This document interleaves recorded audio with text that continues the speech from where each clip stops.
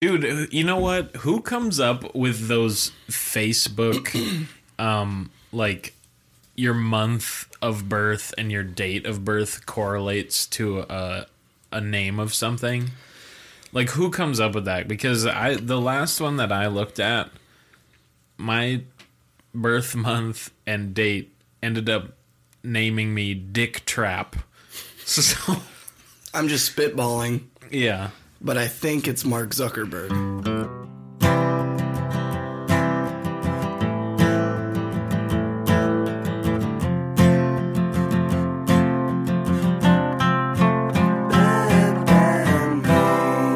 So for people that don't know us, I'm Josh. I play drums. I played them in a band for 10 years. Same band. I play guitar badly, but I like to think of myself as a musician. And I'm Nate, and I also play drums. I do play other instruments, but just not in any bands that I've ever been in. But I have been in the same band for 5 years. At least. Yeah. And, well, that's disbanded now. So on today's episode, we're going to talk about the ins and outs of being in a band that people probably don't think about, which I feel like applies most to small local bands that eventually fail. Nice. Okay. I want to ask you a question. Sure. What was your favorite part about being in a band? It's just in general. My favorite part about being in a band, I think, is just, doing live shows. Like, we never really did any major recording sessions or anything. Live shows. Small or large, however they may be, most of the small shows. That was always my favorite part. I feel like every show that we both played in the grand scheme of things is a small show, even if it felt like a big one. Yeah, that's true. I think my biggest show that I played was, we played at the Poorhouse in Minneapolis, and they had, what was it? It was a bunch of, what's the, fraternity. They had a fraternity party, and I think the head count was like 880, and it was almost at capacity. I think 1,100 was the capacity, but that was the most I've played to. Jeez. But when it gets over, that's one time. They weren't there for me.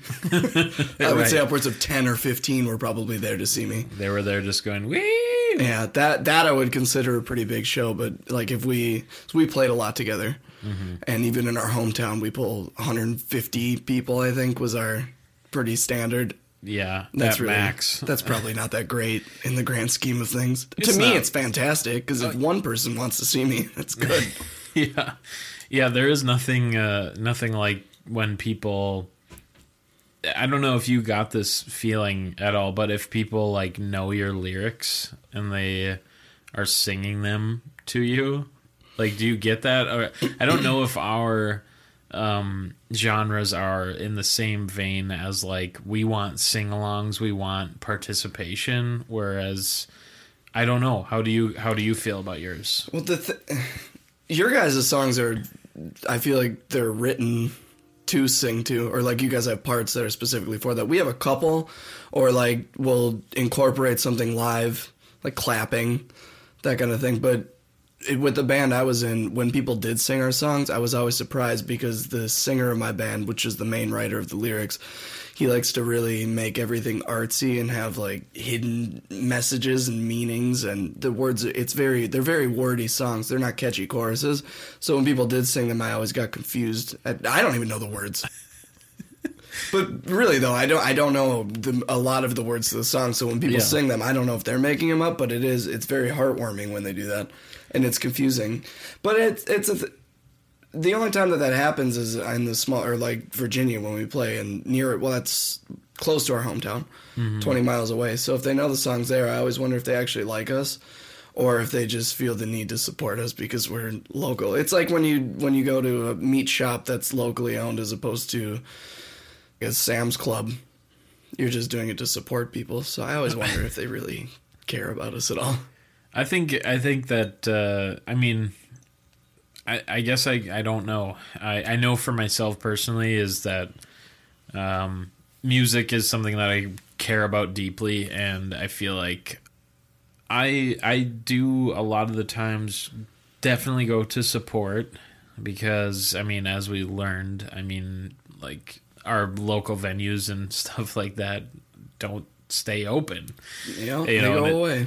And it's a kind of a support issue, but also there's bigger issues at play and stuff. But I mean, I always go to support, and I just love live music. It doesn't matter if I know the songs, which I know is a big deal for a lot of people, which is tough for us because bar bands that play covers pull more people, I feel like, often than not. Way more people. Hairball is a great example. Great example of that. Yeah. They are good musicians. They're very Yes. good musicians, and they have other projects where they write original music, but I feel like it takes away from how good of a musician you are when you're just playing somebody else's parts and literally dressing like them. The only reason we played covers was to fill set times, because where we're from, you play minimum an hour always, and it's like we have like 45 minutes of original material, so you obviously have to fill that with something from someone else, unless you can make another couple, 2 or 3 more songs that are originals. And so this whole episode is going to be like therapy for, at least for me, for my current situation. That's just what it's going to end up being. I've been in a weird place with music since I stopped playing in the bands. I don't know where it sits at. It's good to talk about it. It actually is. I better pour some more wine. Yeah. I'm actually in the same boat because I actually just came from a live show. One that you were supposed to play at, too. Yeah, Right. So it's actually a funny story. It's not funny at all, and I'm very angry about it. It's actually therapeutic to me as well, because I sat with my guitar player in my band, and we talked about how bogus our band stopping was. Both of us are out of bands, and actually pretty recently. Yeah, past month. Yeah. Or 2 months. Yeah. Something like that. And so... Well, by the time this is released, it'll be like 2 years. And we're actually in 2 months playing our last show. And that's You have it booked? Yep. Where? For Iron Range Homegrown. Oh, that's the last one? Yep. Is it on a Friday? April 10th. So if you know... I'll handle it. I do think it's... That's a Friday. Is the proper term cathartic? We got ideas for actually some cool things. I'm very excited for this portion of it. Okay. But I want to go back and forth, but I want to know your worst experiences, however many there are, with shows in the past. Like bad things that have happened, or stupid, or just not necessarily turnouts, but like I have some silly things that have happened that have really pissed me off and bugged me for a lot of years. I want to know if you have any. Our biggest show that we ever played, everything that could have gone wrong did. Pray tell. I mean, this was at a big week-long music festival. We were playing before one of the bigger bands that have ever come out of Duluth, I would say. Black Eyed Snakes. Yeah, Alan Sparhawk. I mean... God Among Men. True confessions, I had no idea who they were until we played before them. I was very grateful that we got to play before them. We also played on the same bill, you and I. And you were like, holy crap, like, you guys are opening before Black Eyed Snakes. Yeah, because it was a 3-band bill, but then the venue that we were playing at shut down, so we got added on in the beginning, right? So we were the first band, and then you were the second to last, I believe. Yeah. So I feel like there was our guitar players, I don't know if both of them broke strings, but I think, for sure one of them did. And on our second song, my kick drum head busted, and my homie Josh, who I thought was there for me, was like, yo, if you need anything, just let me know. And I was like, okay. And so I spoke into the mic, hey, is Josh out there? I broke my kick drum head. So what happened, for the listener, I'm the Josh in that story. What happened was, I met a friend that I hadn't seen in a while, and he said, you want to come to my car?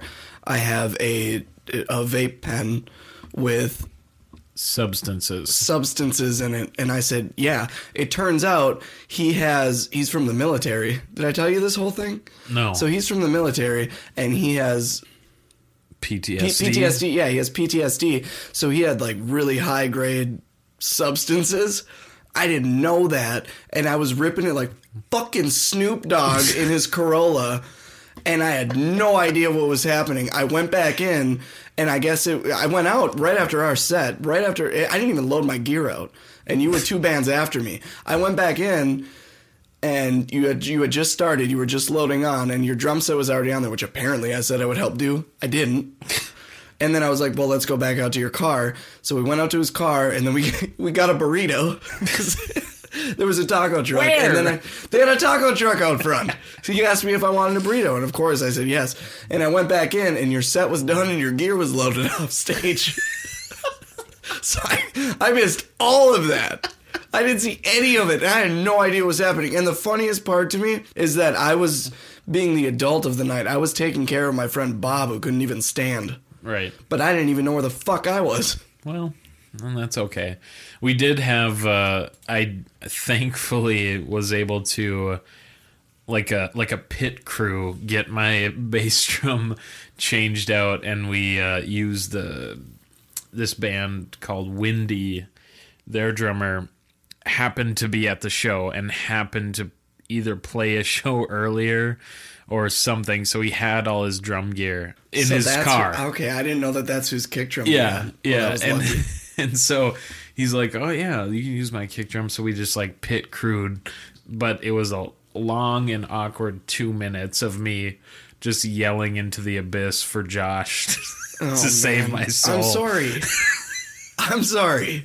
But after that, we played the rest of the show, and everything went off from there without a hitch. Should rename this podcast Bad Friends.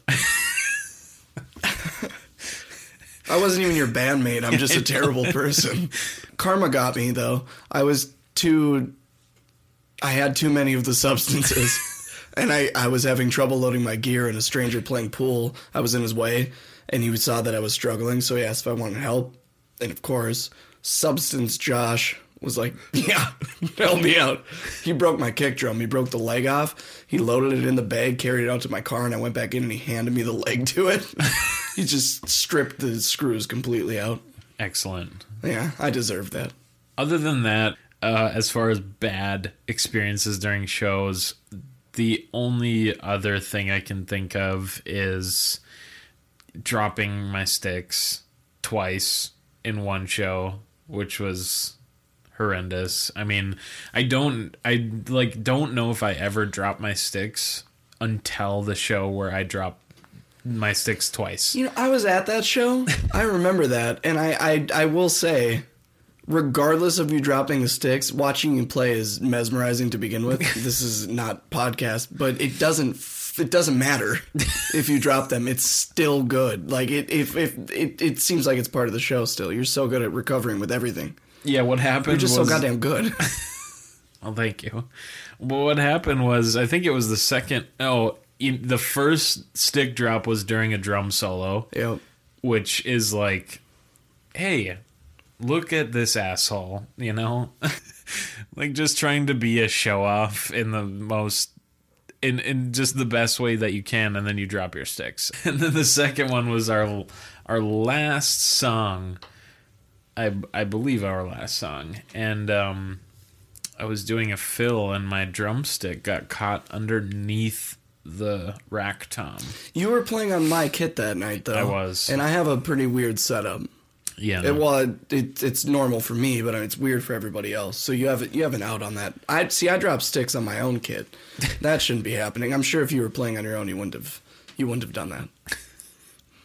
The last thing I would say is we had a show once. This had nothing to do with me, but our singer / guitar player, there's like a section in one of our songs where he used to do a guitar flip. It's a power move, but if you fuck it up, it's the worst thing that you could ever do. And so he did a guitar flip during one of the songs, and as it was coming back around, the strap broke and just fell like neck first on the ground, just broken. The sound of like everything kind of stopping when a guitar just like falls on the ground and just breaks, like you're just like, oh man. Like, it's like in Guitar Hero when you hit the wrong notes and it's just fucking noise. Right, but like times 10, right? My guitar player in my band did that once at a show we played with a band from Minneapolis called The Missing Letters. And we didn't know them that well at the time. We became good friends with them, and we still are. But he borrowed one of their guitars because he broke a string, and it was a Fender Telecaster. And during one of our heavy songs called Cigarettes, he was really rocking out, and he didn't realize that it didn't have strap locks. And he went on the downbeat, and the strap came off, and he fucking just threw it into the ground. And it's on. I have a video of it, and this surprise look on his face. Oh man, it was fantastic. I didn't notice until we got the video back, like a week or two later. It's like, and then the guy that it was Ron Cootsie sent in was like, look at Ryan's face when he drops the guitar. I was like, when the fuck did that happen? It wasn't broken. Any other bad experiences other than the breaking another person's guitar? Oh yeah, that's not even a bad one. I have so many more. I have two experiences that stick out in my mind. One was in Minneapolis. It was probably our third show in the city, which, coming from Hibbing, Minnesota, Minneapolis is where you want to play. And we played at a place called the Poorhouse. We had a couple different bands on that I'd never heard of, but they were recommended by some of the friends from Minneapolis. And I was very excited for it. And we had a local band from Duluth, Dead End Friends, one of my favorite bands of all time that I've heard. They're just fantastic guys, really good band. And during their set, I noticed that I couldn't hear shit. So I went up to the stage, and I was standing on the edge of the stage, and the PA, the monitors were working fine, right? Really, really good. But they had a substitute sound tech in, because they got new management. They didn't have the same sound guy that we were used to. He forgot to turn the mains on. So I went up and talked to him, and I was like, hey, I don't want to tell you how to do your job because obviously you're the sound tech, but I want to let you know that we're not really hearing anything in the crowd. Is there a way that we can, crank up the mains a little bit? And there wasn't a lot of people. There was maybe 30 people.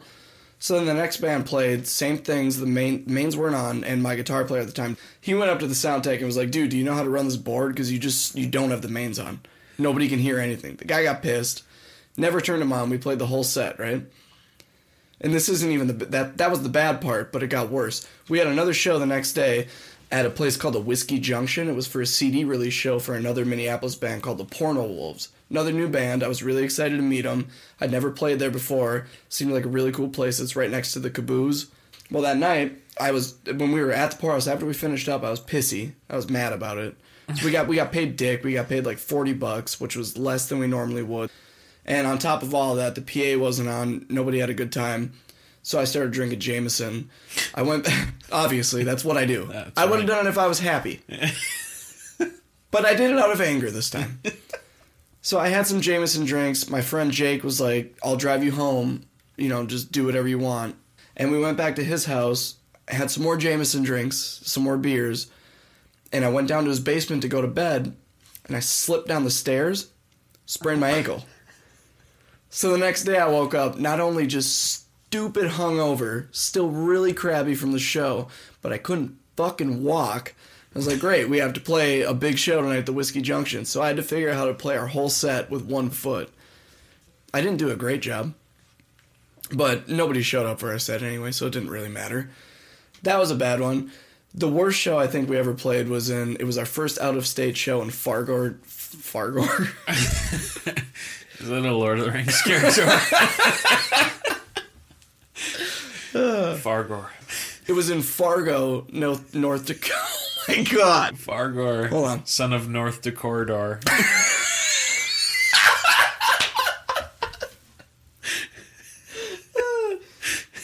Okay. It was in Fargo, North Dakota, at a place called the New Direction. We had never been out of state before. We rented a U-Haul trailer. We were very excited about it. It was like $20. Just a piece of shit. Hooked onto our piece of shit van that could barely get there. It was delightful. It was a great trip.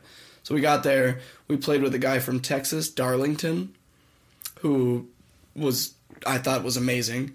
I think he headlined the night. And then we were right before him. And then before us, they had a bunch of local acts. But they did this thing where they all like took turns playing a song together. It was really cool. And they were all really, really good. It was a mix of ska and jazz, which I didn't think was a thing. But they did it.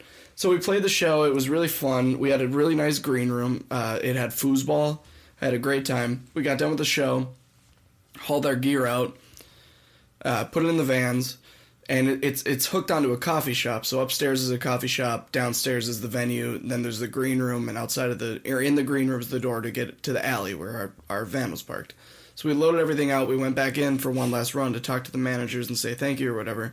They locked the door, put a note on it that said, please lock the back door, and never paid us anything.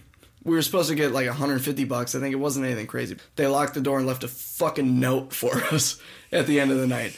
And then on the drive home, it was me and the guitar player that stayed awake to do the drive. So, the bass player drove first, and we pulled over because there was it was raining pretty hard, pretty bad storm, and there was a hole in our shitty U-Haul that we bought that was $20. So it was leaking all over my drums, so we pulled over, put a blanket over it, and it was a 1972 Rogers kit, so I was like, well, I don't really want it to ruin in the car ride.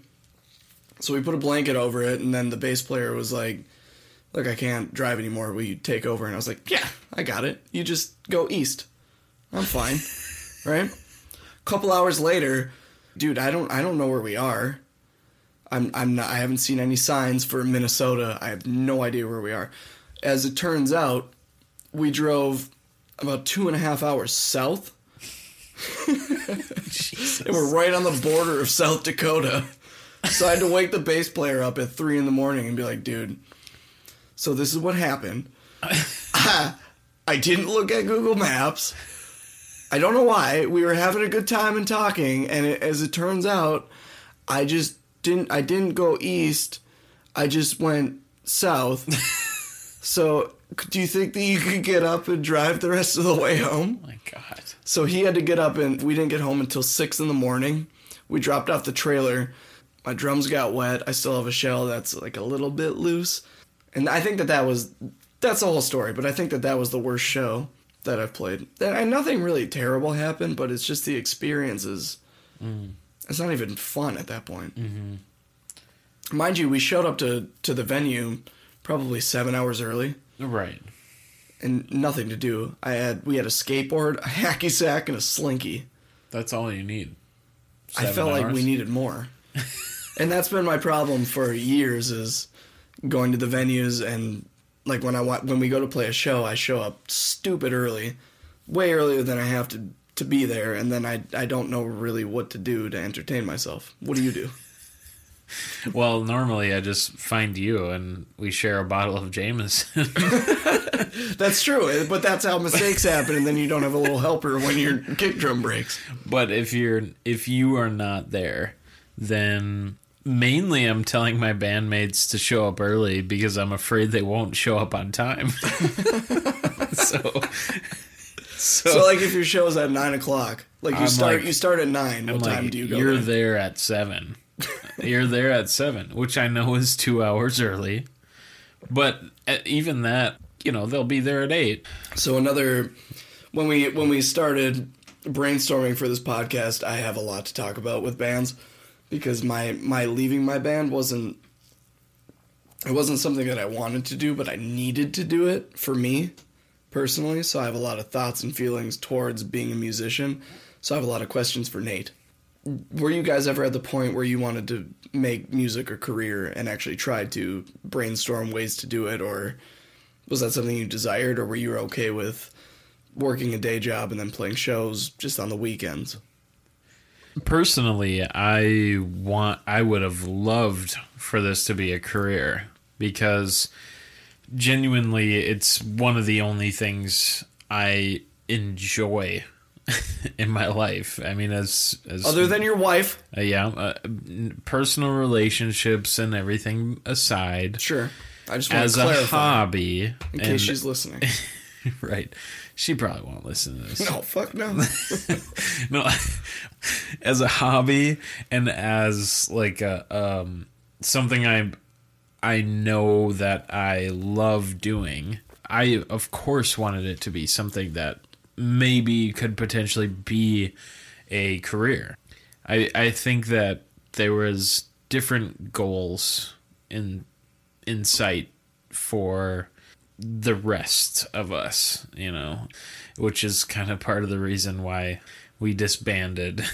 So it was a fun thing that I felt like I could do for a living, regardless of how tough it was, because the energy that you get from doing live shows is there's nothing better than that.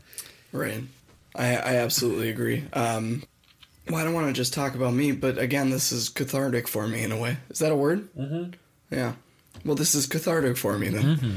Well, what I don't think people understand about being in or wanting to be a musician is how much work it actually takes.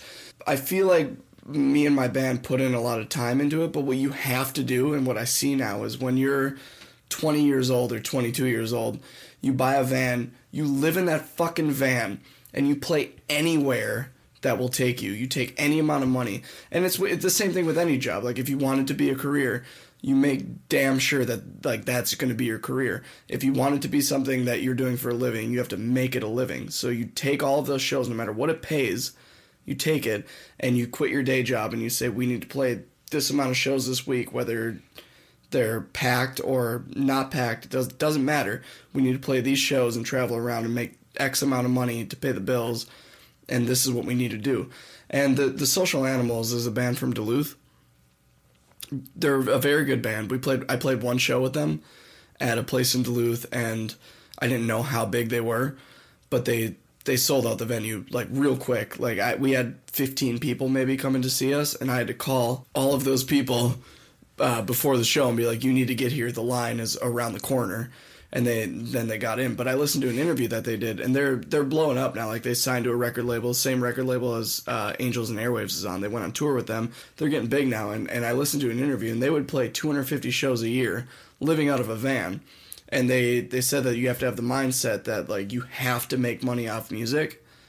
And, like, if you want to make it as a musician, you have to understand that this is how you make money. And if you're not doing it, you're not going to make it. And that's something that I think is hard to find. Like, a lot of people want to be musicians or say that they're musicians, but you're not making it a career unless you make it a career. And what I've learned in my past 11, 12 years or 10 years, however long it's been, of playing in the band that I was in, is that people can say that they want to do that, but if you don't make the effort to actually do it, it's never going to happen. Like, whether you're at home for 2 months out of the year or not, like, if you want to do it, that's what you have to do. I get that, and it is like a hindsight 2020 sort of thing, where if you would have, while you were quote unquote young, you know, and just like went for it, would it have been different? Yeah. Or would it have ended up being the same, where ultimately you're back in your hometown playing shows for 100 people, and that's the only pull that you get?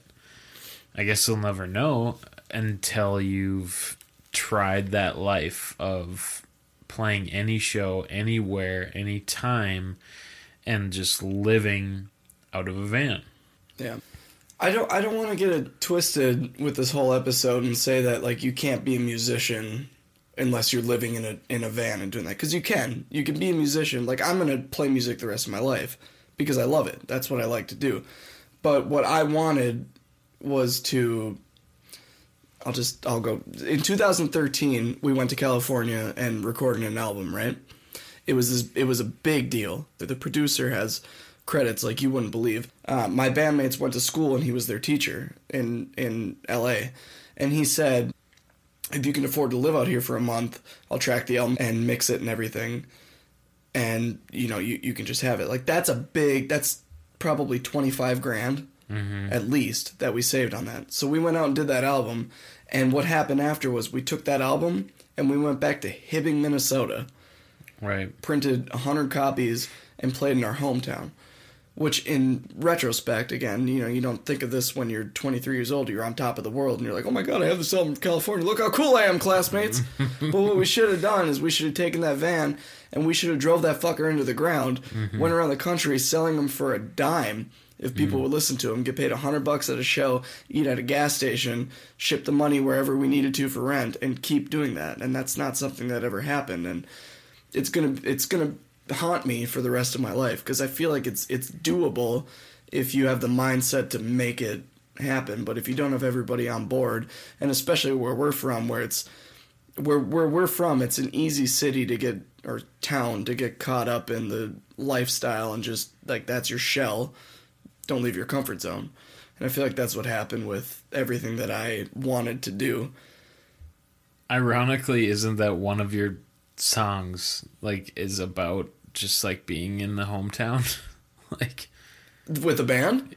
Not necessarily. Yeah, with your band, isn't one of your songs just about... The majority of them are about how that town is dead and there's nothing there. I mean, how was like recording though? I mean, the recording process. For me, I know that everything that we wanted to do was very DIY. Just like, we have mics and we just...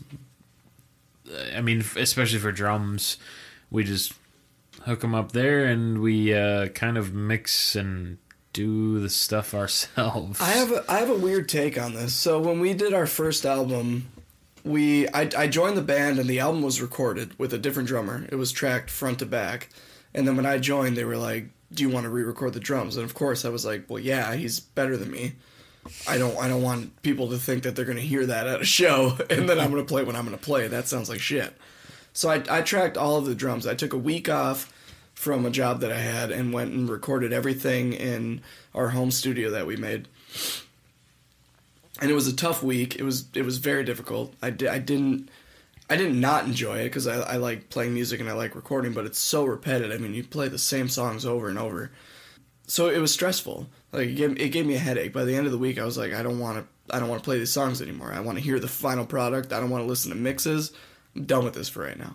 Because it was 7 days of just drum tracks. But recording in a more professional setting, I think it's more relaxed. I think it's easier, actually. Which is weird, because you think it'd be more stressful. But doing my drum takes, I did 17 songs in 2 days. Only 10 of them made the album. And I'm not saying that, I mean, I'm not a great drummer. I get by. I do fine. It seemed easier to be in a more professional setting, knowing that somebody behind the wheel, I don't know if it was like a comfort that he could fix my mistakes or what it was, but it seemed easier that way. But my problem with recording is it's so much of the same thing over and over. My ADD kicks in so hard. I get so bored of the songs so fast. I don't like it. Yeah. And then when we went and recorded our first album, that was our second time tracking it. By that point, I was like, I'm not going to do anything different. It's going to be the same song. They ended up changing because you get a producer who's like, well, that spot sucks. Do you want to... Well, he actually told me there's this tool in Pro Tools called Beat Detective. So if you play off beat, it'll shift your kick drum to right on the beat. Right. And he told me when he was doing it, I watched him do all of the beat detectiving. Beat detective? That's probably not... It's probably, yeah. Doesn't matter. I watched him do all of that, and he told me frequently during that, he was like, don't worry about that part. We're going to get a real drummer to come in after and actually track it. So I really never had anything to worry about. His name's Nels Jensen at the Pi Studios. He's a great producer and a great human being. Yeah. I like to think he's one of my best friends, even though we only talk once every couple of years now. But recordings, I like being creative. So yeah. When I make personal songs, I'll make a song that's a minute and a half, and I'm like, that's a really cool chorus and a cool verse vibe. I'll go back to that and do it later. I never do. Because I get so bored of it. So I like being creative, but after the creativity for that one idea is gone, I'm done with it. What about you? Yeah, I mean, my biggest struggle for recording, I guess, is I always feel like my drum parts are not good enough. That's really weird to me because you're so fucking good. Well, the thing is I hear these stories of, like, some of my favorite drummers who are like, I have every piece of my drum part tracked out. And I know that every time I get to this part, I'm going to do this fill. And I'm like, that is not me. Because, I'm like, I do fills in the moment. And yeah, I have a general structure for what I want to do or what I normally do during a live setting. But sometimes I'm like, well, is that good enough though? You know, I'm like, I don't know if that's the part that I want printed. But then I hear it back when we've recorded, and then I'm just kind of like, I just get excited that it's recorded. Like, I'm like, oh man, that sounds so good. Not for any part of mine, but just like together, like having a piece of physical media that you have recorded is something special. Well, it's like when you paint something. I'm going to look right at my painting and say that. You get to actually visualize something that you created. Yeah. But right. Another thing that I noticed too, and I don't know if you do this or not, but I listen back to everything I've made, and I critique the shit out of it. Like, why would I play that fill at that part? That doesn't make any sense. That shouldn't have been there. I would never play that live. Why did I do that in the studio? Right. Yeah.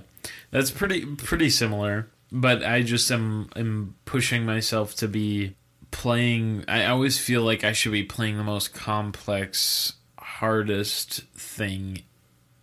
You know, like where drummers would be like, "Wow, what? How did he do that?" But at the same time, then once you hear it recorded, you're kind of like, that fits the song, though. You know, it doesn't have to be the most complex thing. It should be a matter of what fits the song, you know, and I feel like doing the recordings and listening back to them, it kind of helps you figure out what does fit and what goes well, rather than what can I do to make the most badass, complex shit that no one can figure out how I did it. They're just like in awe, you know. Hold on. Don't leave your headphones on. I know that. Well, you didn't the first time. I wouldn't have that time either if you didn't say anything. So, as tradition dictates, because, you know, this is the first real episode that you know of. We do a segment at the end called Bad Band Names, where Josh and I, just off the top of our dome, just come up with a name of a band. Well, they're written in our notes on our cell phones, but we thought of them at random times. It's not like we thought of them just now. We write them down. I'm going to come up with one right now. Okay, well, I'm not, probably. Yeah. And so, as tradition dictates, we come up with bad band names, either from our cell phones in a note that Apple has graciously provided. That's me. Or from a note in our iPhone. Basically, they're band names that we think are funny. And then we come up with the name of the album, their first album that they would release. I'm putting you on the spot. Yeah. we're going to come up with the first album that they would put out and what type of genre they are. And so, as tradition dictates, Josh goes first. Oh. Right. So the first bad band name that I have chosen is Sloppy Donut. You can't do that, dude. That's the one I pick. No, in a good way, you can't do that. Sloppy Donut. Sloppy Donut. Quiz me. Okay. What kind of genre are they, dude? That is jazz. Yeah, I actually can see that. Is this like now what kind of jazz? Are we talking about like Smooth. Okay. Yes. Smooth, even though it's sloppy. Donut. Don't read too much into it. Okay. Sloppy donut, smooth jazz. Sloppy donut equals smooth jazz. And Right. now is that coincidentally the name of the first album? The first album is Holy Mattress.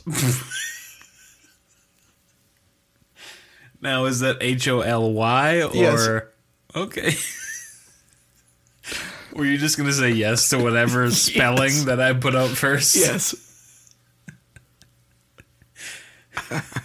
Now, is this a religious album or because HOLY? It's spelled HOLY for a reason, so yeah.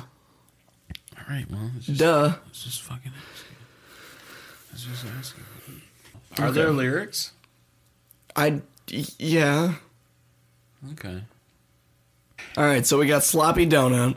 Yeah. Now- and you'll edit half of that out. The majority of it was edited and you're never going to hear it. Nathaniel, Yeah. what is your first bad band name? My first bad band name is Closing Shift. What genre is Closing Emo. Shift? You have to let me finish the fucking question. Emo. So, Closing Shift is an emo band. 100%. Are we talking like early 2000s emo or like We're today's emo? talking about modern day emo. Okay, so it's not great. What is the album called? Their first album. Not the second or third, the first album. Repeat what you just said? What is the title of their first album? Okay, but you said second and third. No, I said, what is the title of their first album, not the second or third? Well, you didn't have to make that specification. Well, you looked like you were confused. Well, okay. Closing Shift. Their first album is called Tropical Depression. Okay. It's about the hit ABC TV show Lost. Is it a concept album?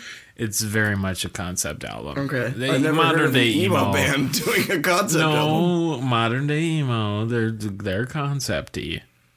You know, which is a word. Do they have a single, like a hit single? The hit single is Hurley? The question mark. Closing Shift Sure. has an album called Tropical Depression with a hit single just called Hurley. Hurley? Hurley? There's a question mark there, yeah. Right. So it's an emo. Okay. That's a good one. Yeah. Honestly, I mean, if you haven't heard of it by now, like... Well, it's not real. You made it up. Oh, I did. Yeah, I did.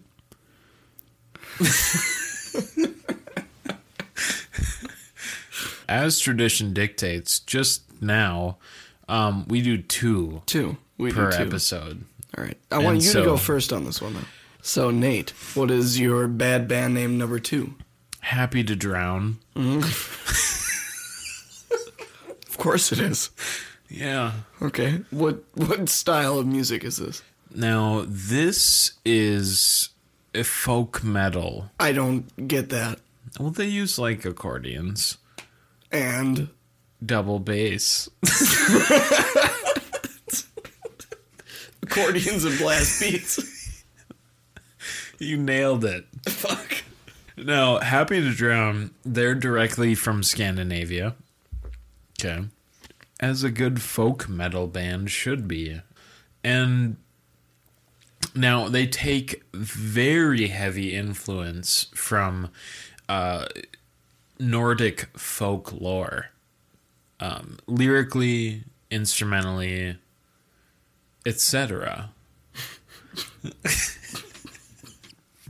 So the first album that Happy to Drown put out is called Floating in the Fjord.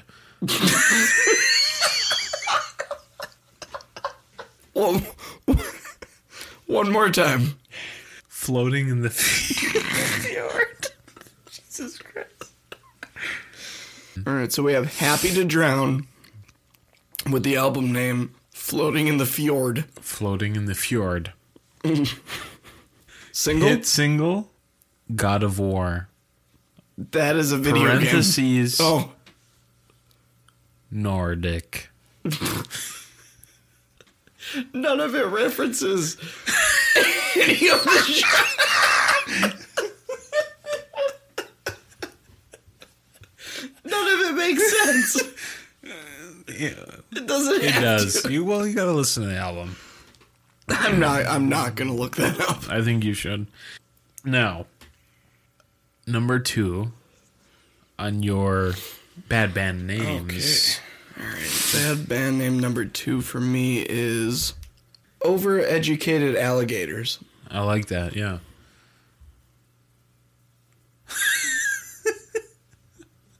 Overeducated Alligators. Right. Okay, now, genre-wise, Pop. purely pop. 2020 pop music. We don't even know technically what that sounds like yet. So have you heard of the oh shit. There's a Bjorn, no. Fjord? It's a full band. Okay. Overeducated Alligators. Full band. Yeah. But they use, the thing about them is it's kind of like Maroon 5 where they use samples for everything. So there's no real instruments. Their first album is Paradise Found. Wow. Yeah. They found it. Well, have you seen the documentary Paradise Lost? Yeah. They found it. Well, that's what I was asking. Okay. Well, yeah. Well, you know what? Honestly, I know you're making these up. No, I'm not. Paradise Yeah. Found is a pretty good album name, actually. The first single for Overeducated Alligators album called Paradise Found, half-filled pint glass. Okay. I did not get that from your pint glass. All right, well, So, that's the end of the episode. yeah. Thank you. If you made it this far, You're welcome. sorry. Oh, Yeah, well, I made it this far. well, I bet that you don't listen to this whole thing through one time. I will. I'm well. obsessive like that. We'll see.